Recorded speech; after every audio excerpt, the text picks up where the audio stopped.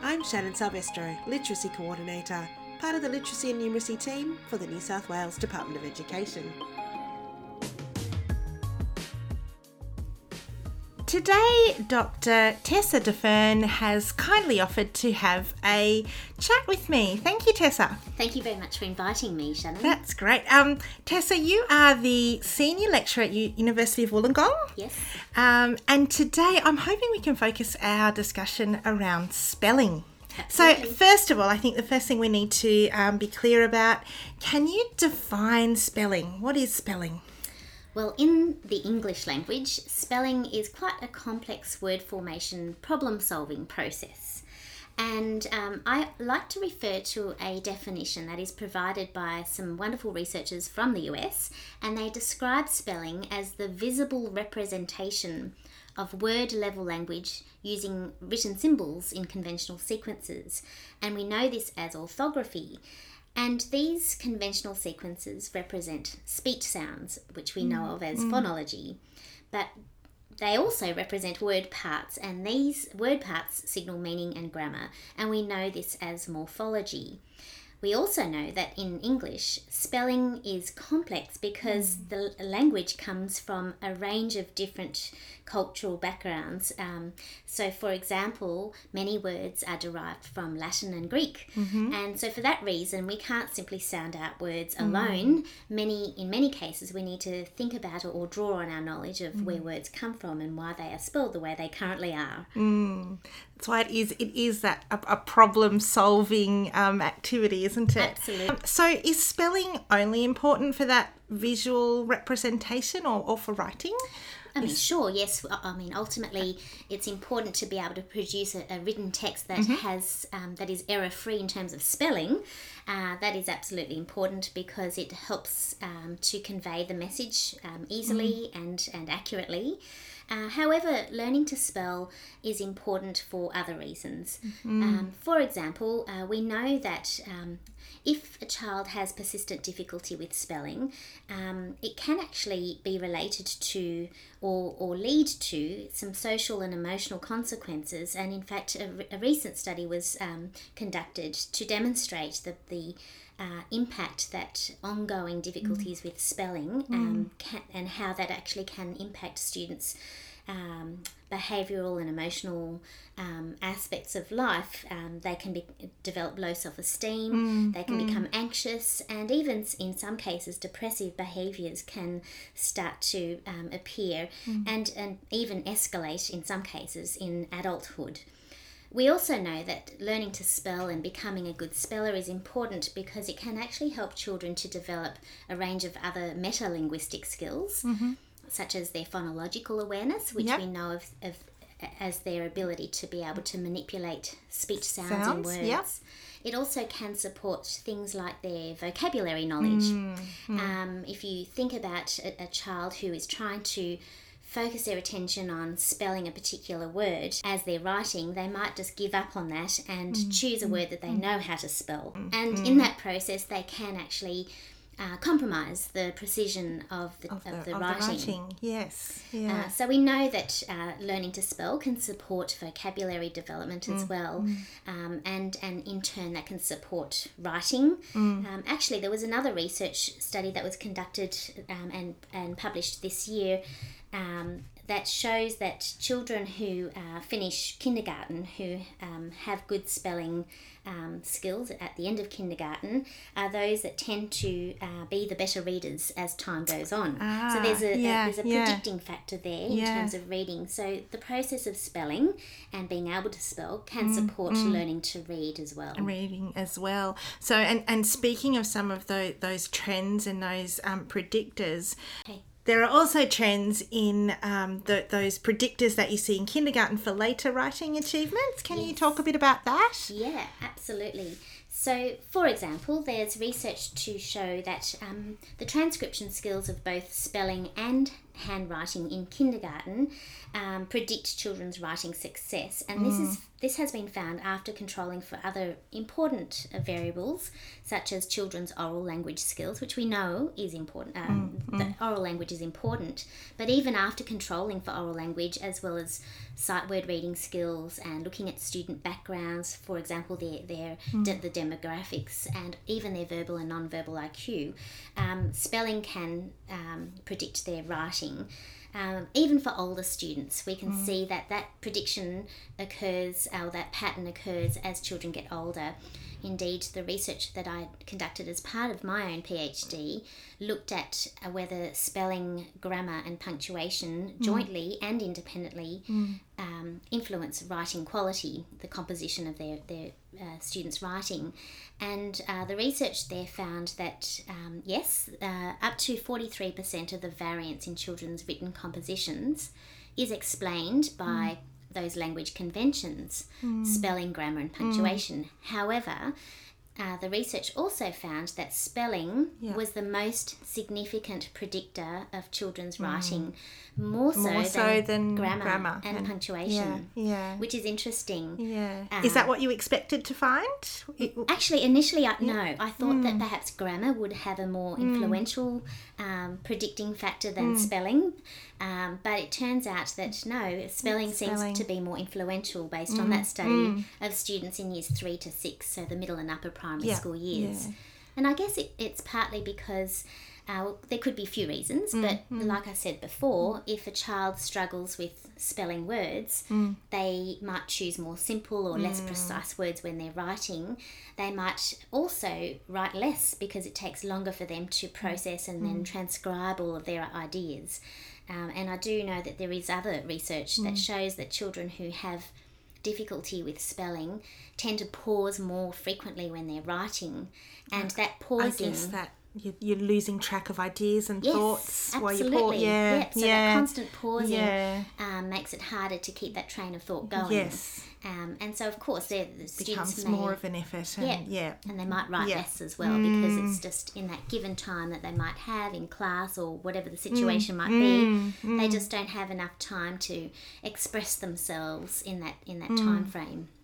And I guess beyond sort of the student sphere and into adulthood, we do sort of make judgments on, or we get perceptions on somebody because of, say, a poor piece of writing with poor spelling. It is very visible, isn't it? Yes. If you notice a spelling mistake in a report that a teacher writes that is sent home to the parents, there's a judgment made automatically about that, isn't there? Even though we know that poor or difficulty with spelling, it doesn't necessarily mean that the child is not intelligent or that they have a low IQ. In fact, it's quite the contrary. But still, sadly, the reality is that a lot of people will develop this assumption that the person who has produced that text, whether it's in the workplace or a sign in the shops or a street sign that has a spelling mistake, it looks unprofessional, it looks sloppy, and it reflects poorly on that person who has produced that text. Yeah, and we often make judgments around that. Yeah, absolutely. Yeah. So spelling is the visual representation of words. Oral language and phonological awareness would actually be something that is really important before the spelling is formally taught or introduced. So what are your thoughts on the importance of oral language and phonological awareness? Absolutely. Oral language and phonological awareness are critical to supporting the development of spelling. Because if you think about it, as a child wishes to write something down as a visible representation, they need to know what that word is that they want to write. They need to have that word or those words in their oral language or in their vocabulary. And as they do so, in their mind, they're hearing the sounds of that word, and that's one stepping stone to help them then translate and then transcribe that into that visible representation, or, in other words, to encode that or spell that word. So if a student has come to school with rich oral language skills and an awareness of how words can be similar in their sounds, they might have rhyming patterns, for example, example, it does help them to develop that knowledge or that aspect of the spelling system more easily. So is that something that teachers should focus on in early in kindergarten, as soon as they come to school? Should that be a big focus? Absolutely. In the early stages of formal schooling, oral language and phonological awareness, and I'll include phonics instruction in that. We know that a meta-analysis that was conducted in the US that drew on many studies, empirical studies, found that teaching phonics explicitly is quite effective for children learning to spell in kindergarten and in year 1. However, that same study and others have found too that that as children get older, explicit phonics instruction becomes a lot less effective. So even though we know that things like oral language and phonological awareness should be taught in the early years and made to be quite a priority, it doesn't mean that that's all you do. That's all you do. Absolutely. It's kind of like that's the foundation, and now we've got to keep building on it. Is that the way to think of it? Absolutely. Yeah. And so we know that there's a lot of research that has come out in probably the last decade in the field of learning to spell that tells us that in fact students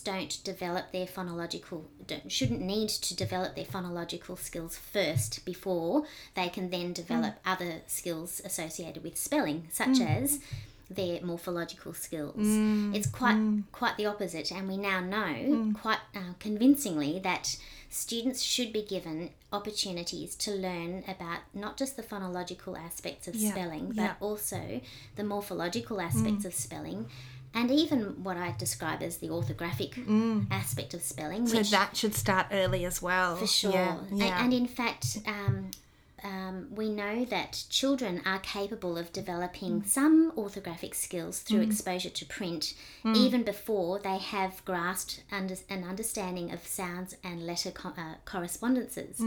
For example, a very young child, maybe even before entering school, may recognise their own name. They might be able to read it, maybe they can even write it, but they may not necessarily know what each letter represents and how it translates as a speech sound. And they might recognise street signs or other common symbols that they see in their environment. So in a way, children can actually start to develop some sensitivity to letter patterns and the visual aspect of some of the words before they've even started to grasp some of the phonological elements. Yeah. So I've heard you talk about 2 main approaches to spelling instructions. So have a chat about what those 2 approaches are and the differences between them.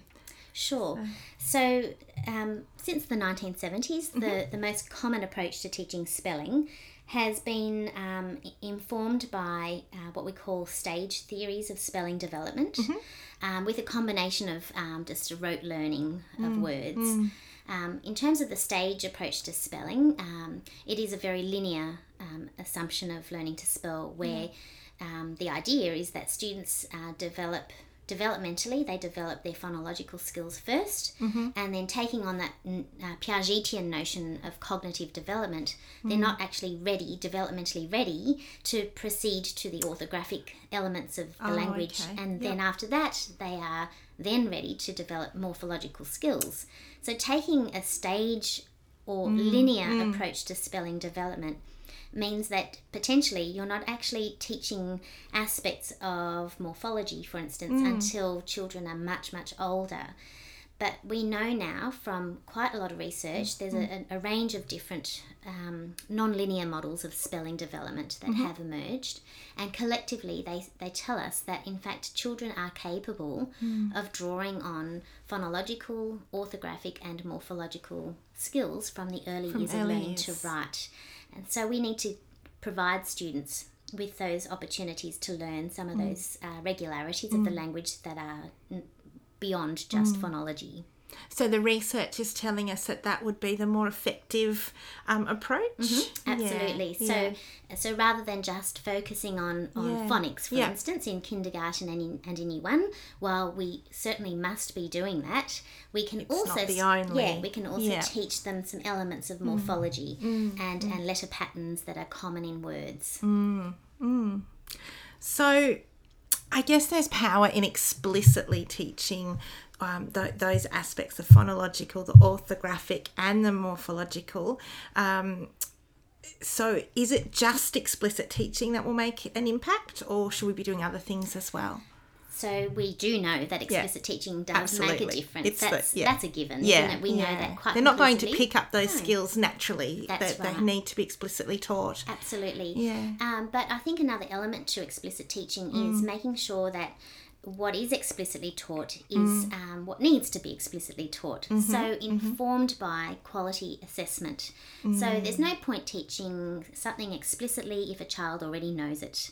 Likewise, there's no point teaching something explicitly if it's just too difficult for certain students to learn. They're not quite ready there. So for example, when it comes to phonological aspects of spelling, you wouldn't be teaching them how to segment and blend individual speech sounds in words that have many syllables if they can't do that with a 1 or 2 syllable word. You need to take some of those sort of progressions into consideration. So good assessment practices can inform what is explicitly taught to ensure that there is a range of teaching that is explicit, that covers those 3 main areas of spelling. But also we want to provide children with many opportunities to practice and consolidate those skills. And there's lots of different ways we can do that, including drawing attention to those patterns and rules or generalizations that are present in words that come from either children's writing and also from a range of quality literary texts. Yeah. So I guess that a wide exposure to print is going to be very beneficial. The more they're seeing it and exposed to it, that's going to add to their learning experience. Absolutely. So the more that children are exposed and more frequently and regularly, once a week won't quite cut it, but a little bit every day, maybe 15 to 20 minutes of explicit teaching in spelling that shows the connections between children's reading and writing can make a big difference. And also another element to learning to spell, or helping children to learn new skills in spelling, I should say, is to give the students many opportunities to handwrite, even older students, to handwrite words and put them into contexts in sentences, especially when it comes to morphological aspects of spelling.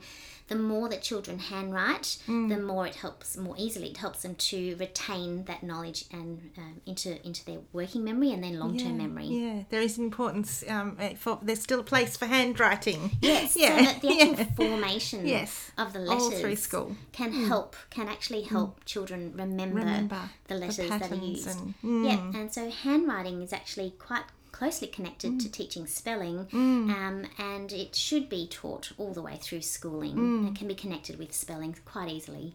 Something that's coming through for me here is that I'm sure we don't do this, but we should never think of spelling in isolation or as an isolated skill. It's the connections of spelling with all of these other things. They all come together. Talking about the connections with vocabulary, the connections with reading, of course with writing. It's not something that's just an isolated thing. Yeah. And in fact, I know that teachers are very, very busy. I've been there myself many times, and it's very hard to try and fit everything into the busy school day. But when you're teaching spelling, if you're teaching it explicitly across those 3 linguistic word forms, you're actually enabling many opportunities for students to be exposed to print through looking at these words in different contexts, in different texts, to develop their vocabulary knowledge, to develop their speech, and precise speech as well.